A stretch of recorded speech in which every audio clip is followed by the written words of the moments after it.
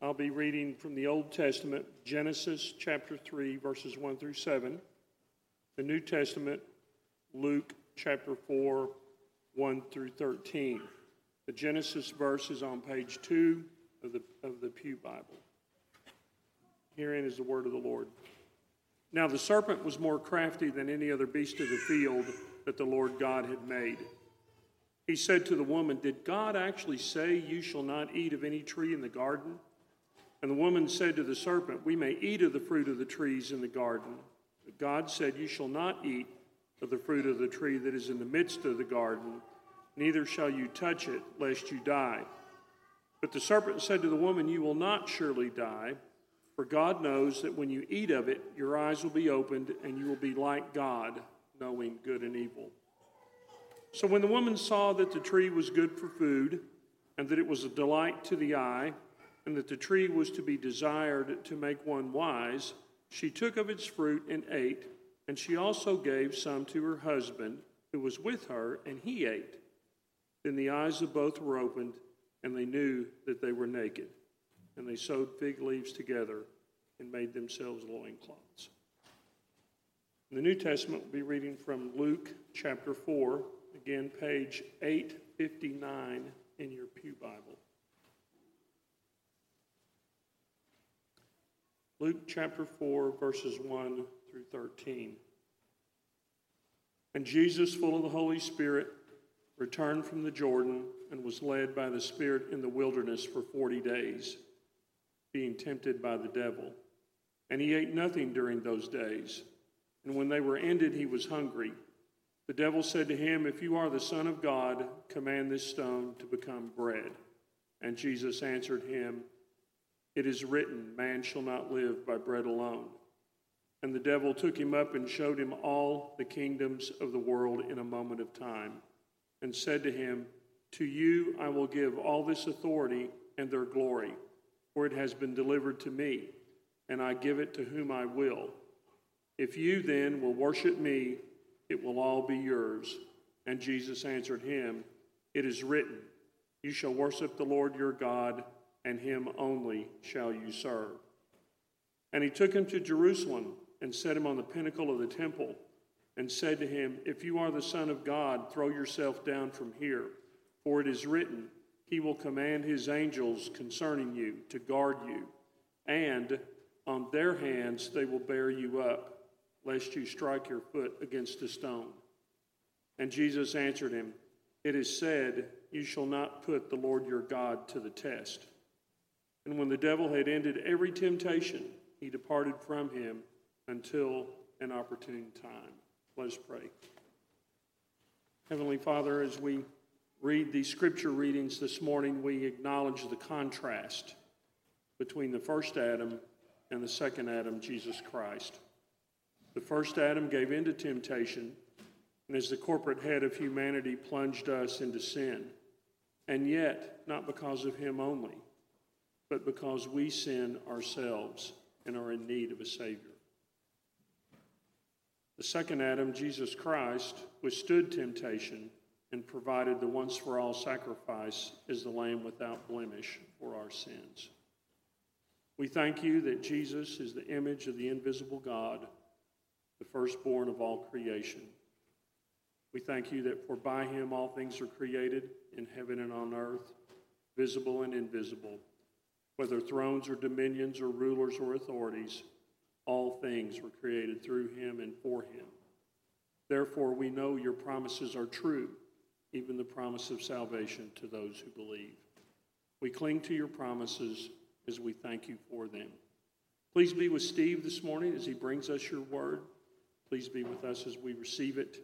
May the teaching equip us to be better suited for your service. For it's in the name of Jesus Christ, our Lord and Savior, we pray. Amen. Good morning. It's been 14 and a half months since I was here in this position.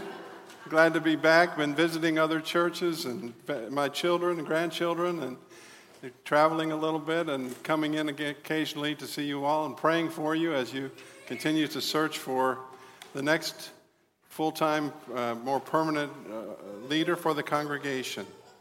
Gail and I are continuing to pray for you and for him and for his coming in due course. One of the problems I have now being retired is that I'm no longer forced into the scriptures by my job. I used to have the advantage of being able to look into the Bible because I was, paid to do it. It was my job. And I had to have something ready, not only on Sundays, but other times as well. That's no longer true. Except for occasional preaching, I'm not driven into the scriptures by my circumstances, and it's presented a problem for me in the sense that my own spiritual laziness would cause me to drift away, turn my attention to other things, and set my affection on the things of this world. So what to do? I began to think about how to respond to this, and I thought perhaps the best way to begin would be to think about Jesus and ask myself the question, what was he thinking? And what was he feeling? Now, we're well acquainted with Jesus, what Jesus said and taught, and we're well acquainted with what he did, but we don't have very much information in the New Testament about what he was thinking and what he was feeling. Just a few instances. And of course, we're drawn to intimacy with people when we not just know who they are and what they do and their name and where they live, but what are they thinking and what are they feeling? The whole question of autobiography revolves around the question, I know who this famous person was, but now I'm going to learn how they went through this, and I'll be drawn into their lives a bit. Same idea with diaries. Diaries tell us what the person was thinking and feeling, not just what they were doing. Interviews on television. I notice in these athletic interviews at the end of the games, the people who go into the locker rooms always ask questions like this. What were you feeling when you won? What were you thinking when you did that play? They try to draw us into the life of, we already know who won the game. We already know a general outline of what happened, but they try to draw us into the intimacy of the moment and the person. So my question was, what was Jesus thinking? And what was he feeling? And this is one place we can find it in the book of Luke, chapter 4. As Bill Cooper has read, this is the temptation of Jesus. And you'll see in my sermon outline that there are several other places. What I've begun to do is to construct a little bit of a sermon series, even though I don't preach anywhere regularly, based on this question, what was Jesus thinking? What was his inner life like? What was going on inside of him as he was leading his ministry?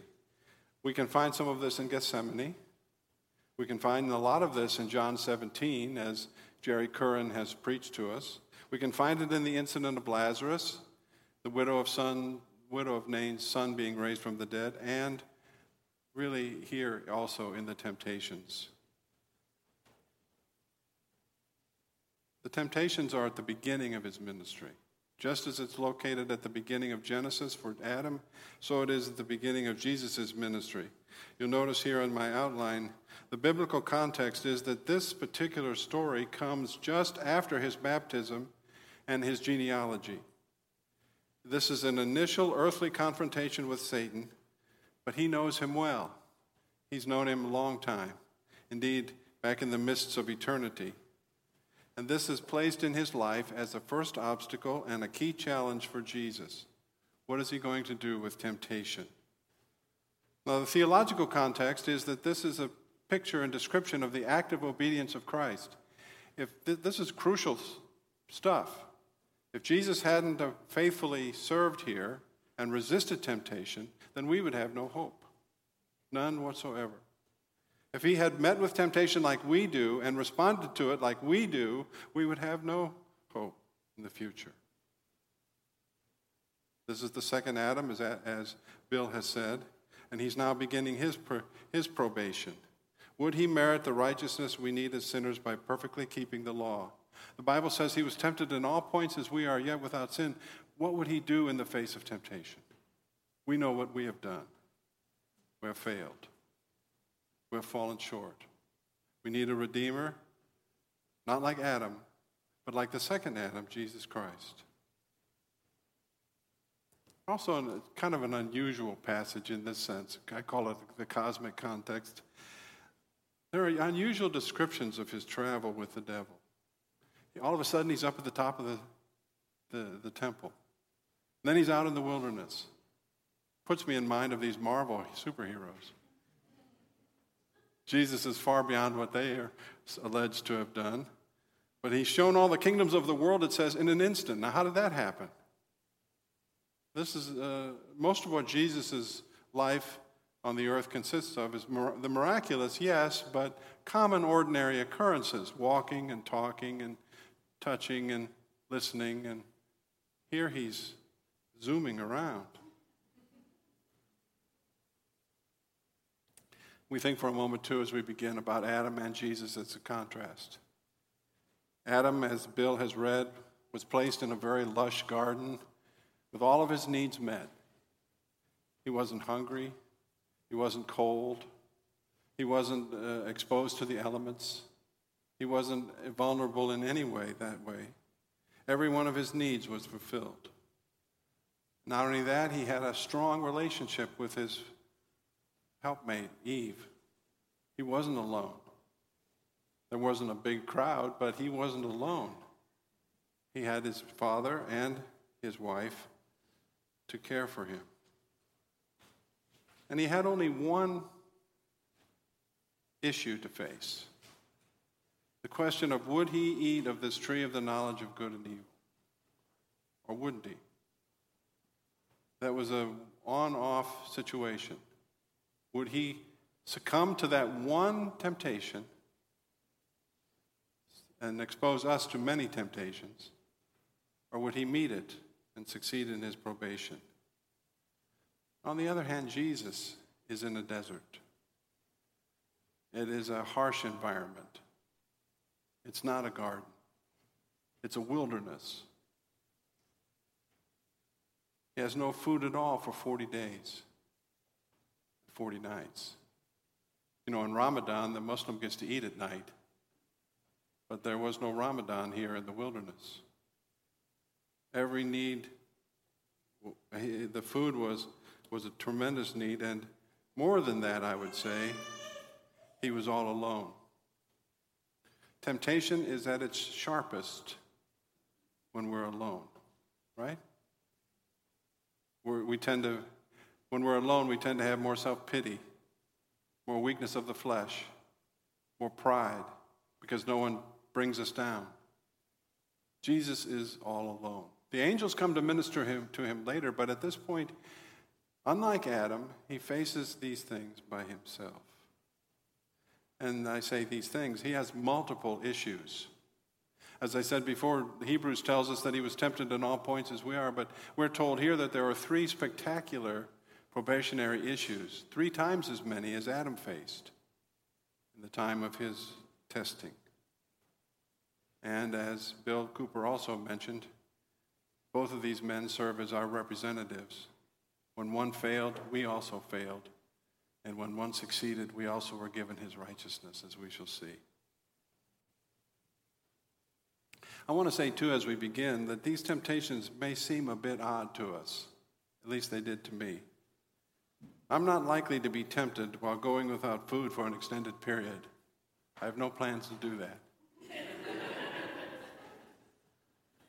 I mean, really, have we ever been under such circumstances? We miss a meal or 2, but no more. Also, I'm not going to be tempted, I don't think, to throw myself down from a high place and live. I'm not Evel Knievel. I'm not trying to impress the world with my miraculous deeds.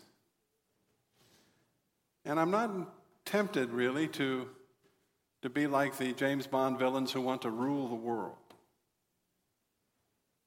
But these must have been, this is what draws us in, these must have been special temptations for Jesus. The devil knows him. He is well acquainted. He has known Jesus for many years, to put it mildly. He knows where he might be weak. He knows where he might be susceptible to temptation.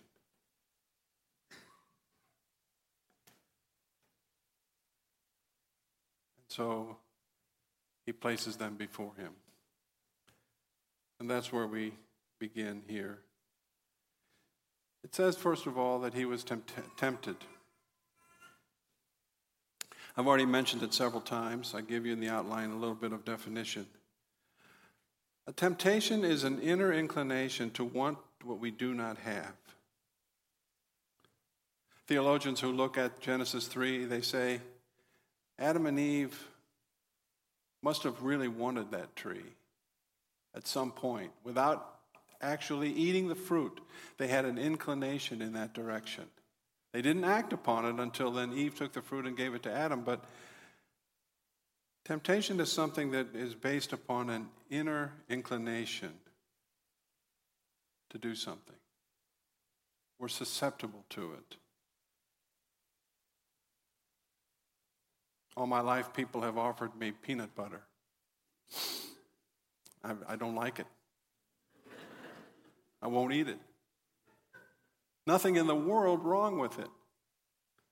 But if you would give me a peanut butter pie or a beautiful peanut butter and jelly sandwich, it wouldn't tempt me in the least. I would have no desire to take and eat. That's not a temptation. It might be for you. It might be your circumstance. But for me, it would pass unnoticed. Same with coffee. I don't like coffee. Everybody likes coffee. I don't like coffee. Give me the most beautifully brewed coffee that you're aware of, and I simply will not be tempted to drink it. Now, peanut butter and coffee are not evils, but we must recognize that the evils that we do succumb to usually start with something that we want that we don't have. So I don't want peanut butter or coffee, so I'm not going to be, as we say, tempted by it. Secondly, the thing about temptation is that there's an occasion or opportunity to respond. The things that I am tempted by are not much of a problem to me if I don't see them or have them any access to them. If I'm tempted to be proud and I meet with only failure, then the temptation will go away. Thirdly, temptation includes power. This, again, invisible but very real. We are inclined to do what we want. We are not indifferent. And this gets to the core of this passage. We have in our minds many times the idea that Jesus was sort of impervious and invulnerable. But the power of temptation is real for us, and it was real for him. We can just stop and close our Bibles at this point if we believe that Jesus was not tempted. Not really. That he was so strong it really did. It rolled off of his back like water off of a duck. The meaning of these words is that Jesus truly and deeply felt this. So that when you are truly and deeply tempted, you know what he experienced, and he knows what you experienced. So temptation includes this inner aspect. It includes also the outer aspect of opportunity. It includes a very strong inclination and pull. And finally, it includes plausibility. Adam and Eve were fooled and beguiled by the devil. It made a certain amount of sense, what he said to them. It was plausible.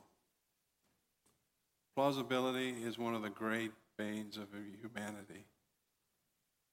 It sounded like a good idea at the time. Right? It seemed like a good thing when I did it. How was I to know?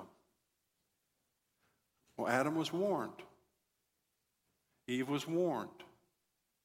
But we have to say it seemed like a good idea at the time. And to Jesus, in the weakness of the wilderness, these things have a strong tug to him. They pull on him. And he has to find an answer and a response.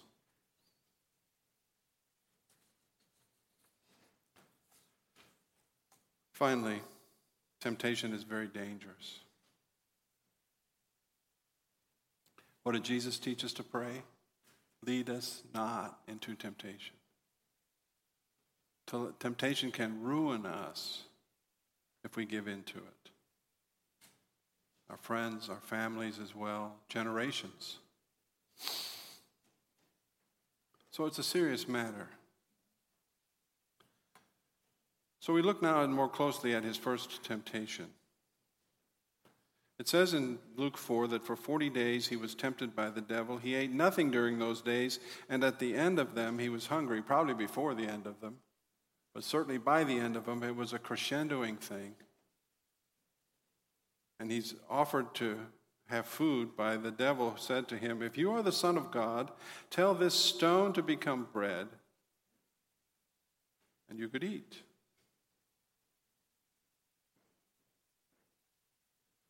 This is a physical trial, no doubt. When we don't eat, we feel the effects of that on our bodies. But my contention is that it's more than that. He who from all eternity had the access and attention of his Father now has been ignored for 40 days regarding his simple request of food. He was led by the Spirit into this, it says in verse 1. So he's in this situation.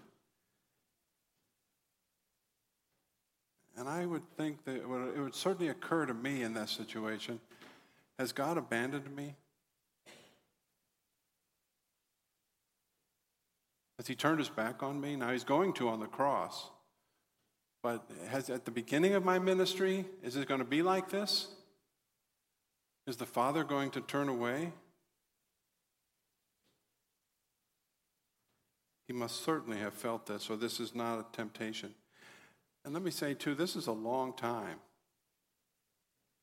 40 days is not a long time in the span of our lives, but 40 days without food and nourishment, that's a long time. It's not a passing moment. His endurance was surely broken down. It's my contention that Satan wants Jesus to think that the Father doesn't care for him and that the Father wants too much. At the beginning, he's making it too hard. He wants Jesus to believe that he must fend for himself. Either God doesn't know about my hunger or he doesn't care about my hunger. That certainly would be my response. Why is he putting me through this for so long? And Jesus himself must have been drawn into the temptation to reject his Father at the beginning, and this whole new arrangement of him having left heaven and come down to earth and now to be the Savior and to walk the walk that he needed to walk in order to be our Redeemer. Is it really true that he's the beloved Son, that the voice of heaven has said at his baptism, "This is my beloved Son"? Well, you have a funny way of showing it. This draws me to putting myself in the place of Jesus, not as a Redeemer, not as a Savior, but as seeing what he did for me. It wasn't easy. And it started long before the nails pierced his hand and feet. Here he is at the beginning, enduring a very painful ordeal, the physical deprivation, along with the question, does my Father really love me? Is he going to abandon me? I say the real issue is this. Okay, God, this far I've trusted you, but no further. You're asking too much. Now, I know I've often thought this. You're asking too much. It's too hard. It's too long. It's too deep. It's too heavy. There is a temptation, which Jesus must have felt at these moments, to say, it's too hard. It's too much. What can I do? This is, succinctly stated, this is disappointment with God. He didn't give me what I expected. He didn't give me enough of what I hoped for. What am I going to do about it? This is where faith comes to action. We find ourselves disappointed with Him. Disappointed with His provision. Wondering if He cares at all. On the road to Emmaus after the resurrection, the disciples are walking in a downcast way, and Jesus appears beside them and starts to inquire about their situation. And they said, haven't you been around here? Haven't you heard about this, Jesus and His crucifixion? And we had hoped that He would be the Messiah. And now they are crushed by the fact that He has let them down. That's it. Jesus, in the eyes of those disciples, had let them down.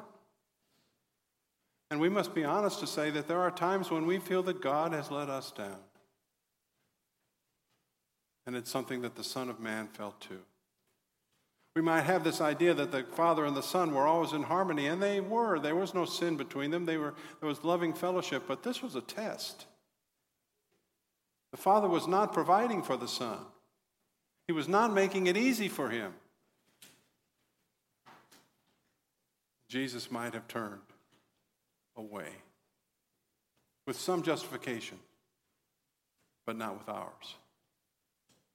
Had He failed in His weakness in these moments, we would not have any hope of eternal life.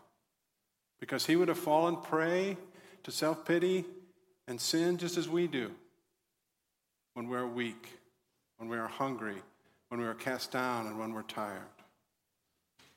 The most likely time for Gail and me to get into an argument is when I'm tired. Right? I think so. Unless she wouldn't feed me, but that doesn't happen.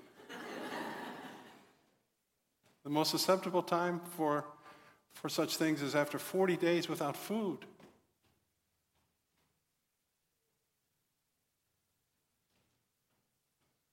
Paul says, don't be weary in well-doing. This is weariness in well-doing that does not result in sin. 40 days and 40 nights without food. One becomes weary and weak.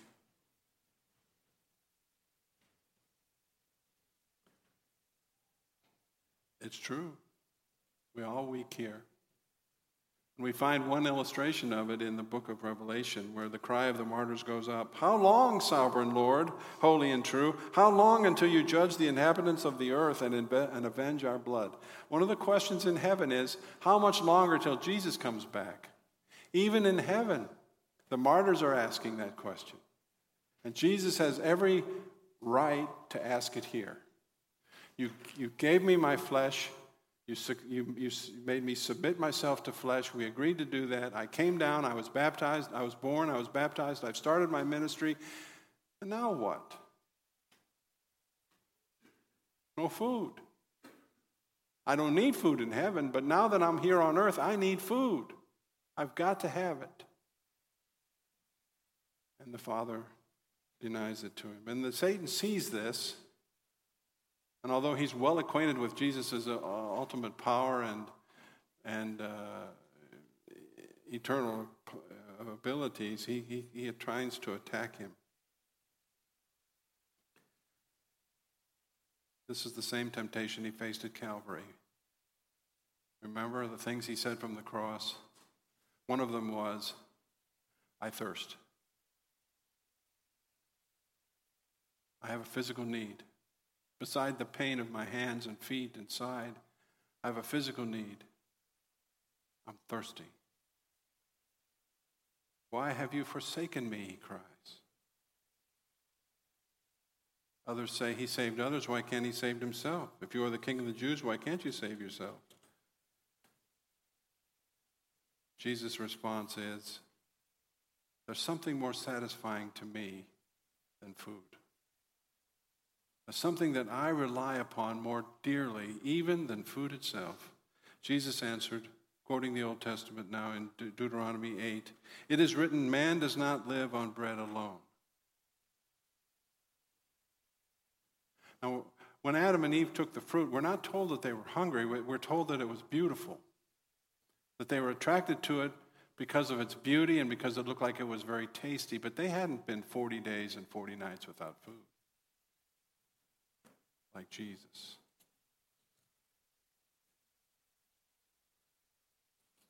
Second temptation, the devil led him up to a high place and showed him in an instant all the kingdoms of the world. And he said to him, I will give you all their authority and splendor, for it is given to me, and I can give it to anyone I want to. So if you worship me, it will all be yours. Well, it had been his.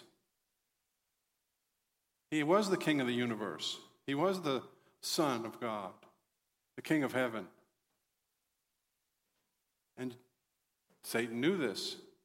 So he comes to him and he says, how do you like that being gone? How do you like that being taken away from you? All the kingdoms of the world used to be yours, but now they're mine. And I can give them to you if you will succumb to me, if you'll follow what I do. Bow down and worship me. Become the Antichrist that we read about in Revelation. Turn away. Apostatize. It has been given to me, and I can give it to anyone I want. So if you worship me, it will all be yours. Jesus answers, it is written, worship the Lord your God and serve him only. Again, he goes to the scriptures as the foundation of what he wants to say.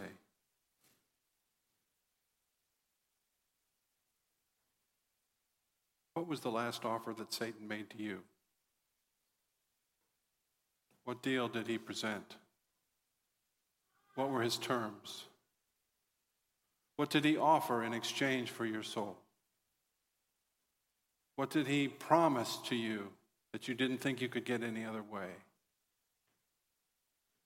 It seems to me from the second temptation that Jesus is, to some extent, especially feeling the fact that he's lost his power and his authority in a public way that he once had. And so he too is tempted. The Bible says God alone must be worshiped, even as Jesus says it here. Do you pray for that your worship would be only on him?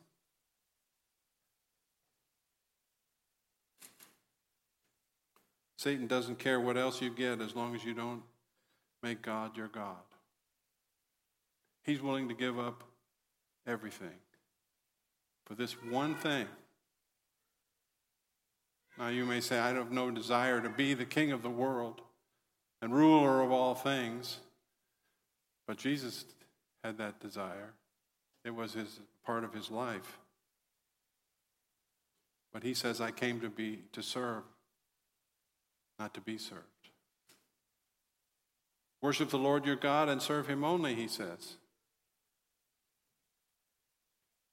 This is help for us when we're tempted. Turn your attention from the temptation, from that which you desire, to the one who desires you. Turn your interest from those things which are trotted before you that might distract you, to the one who loves you and gave himself for you.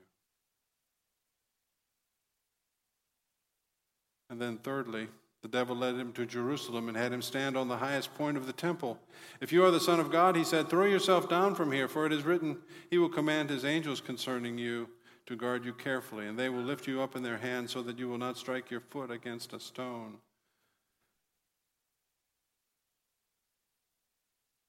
You won't be hurt. Jesus knows he's going to be hurt. He's not just going to trip. He's going to be tortured. It won't just be his foot It'll be his whole body. And so Jesus is aware of the fact that the devil is seeking him to distract him from his mission. And that mission is so all important that Satan has taken all the horses out of the barn. Everything he has that he can throw against Jesus is thrown against him. Physical temptation, power, pride temptation, and simply relief and escape temptation. You can avoid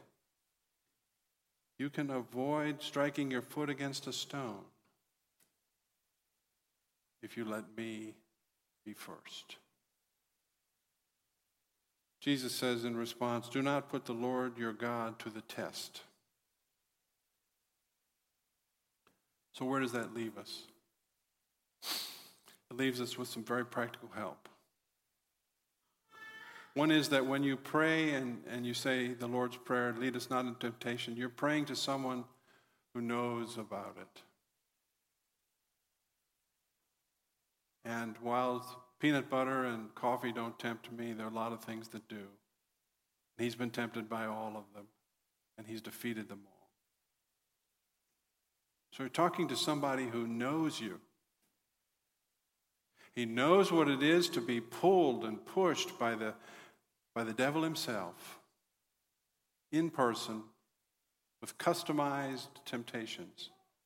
He knows what it is, and he says, I'm with you. I won't leave or forsake you. Though you go even to the valley of the shadow of death, you should fear no evil, for I am with you. Don't fear that evil, but pray that you might not be tempted. There's such a thing as sort of flirting with temptation, holding it out there and considering it. The kind of thing that Adam and Eve must have done with that lovely fruit. Flee from it. The scriptures say, run from the devil. Flee from the devil and he will flee from you. So that's one thing. He knows temptation that you face. He knows the weakness of the flesh without having given into it. Secondly, he points us to the scriptures as our greatest resource. He doesn't say like he does to Peter, get thee behind me, Satan, later. He defeats the devil simply by quoting the scriptures. That's the kind of power the Bible has. That's the kind of power that is contained in the scriptures. Jesus didn't appeal to the angels. He didn't even appeal to his Father. He appealed to the scriptures. And so when we are weak and when we are tempted, it's to the scriptures that we can go. Well, you say the scriptures don't mention peanut butter and coffee. No, they don't mention them specifically. But they give us the principles and the power for responding actively to what he's done for us. By what he's done for us through his word. Take a lesson from the Savior, the greatest undefeated Lord of all time. Turn to the Bible for help. And then finally, let us come with humility. You notice here that Jesus doesn't have a lot to say. He feels the weight of these things. He is sorely tempted. But not thinking more highly of himself than he should, he succumbs quietly, simply to the Word of God. Not a lot of argument, explanation, submission. He submits to the Father. Now, I hope in our few moments together this morning, you have been made to feel more connected to Christ. That's my purpose. Not to tell you about a Bible story that you've heard many times before, but to help you but to help you feel connected to Christ. He understands. And it makes me want to have more of him. It makes me want to trust him and give to him more. because he did this for me. But never forget what was at stake here. We're not talking about ruined lives. We're talking about no Redeemer. If Jesus hadn't stood against these things, then he would have no righteousness to bring to the Father on our behalf.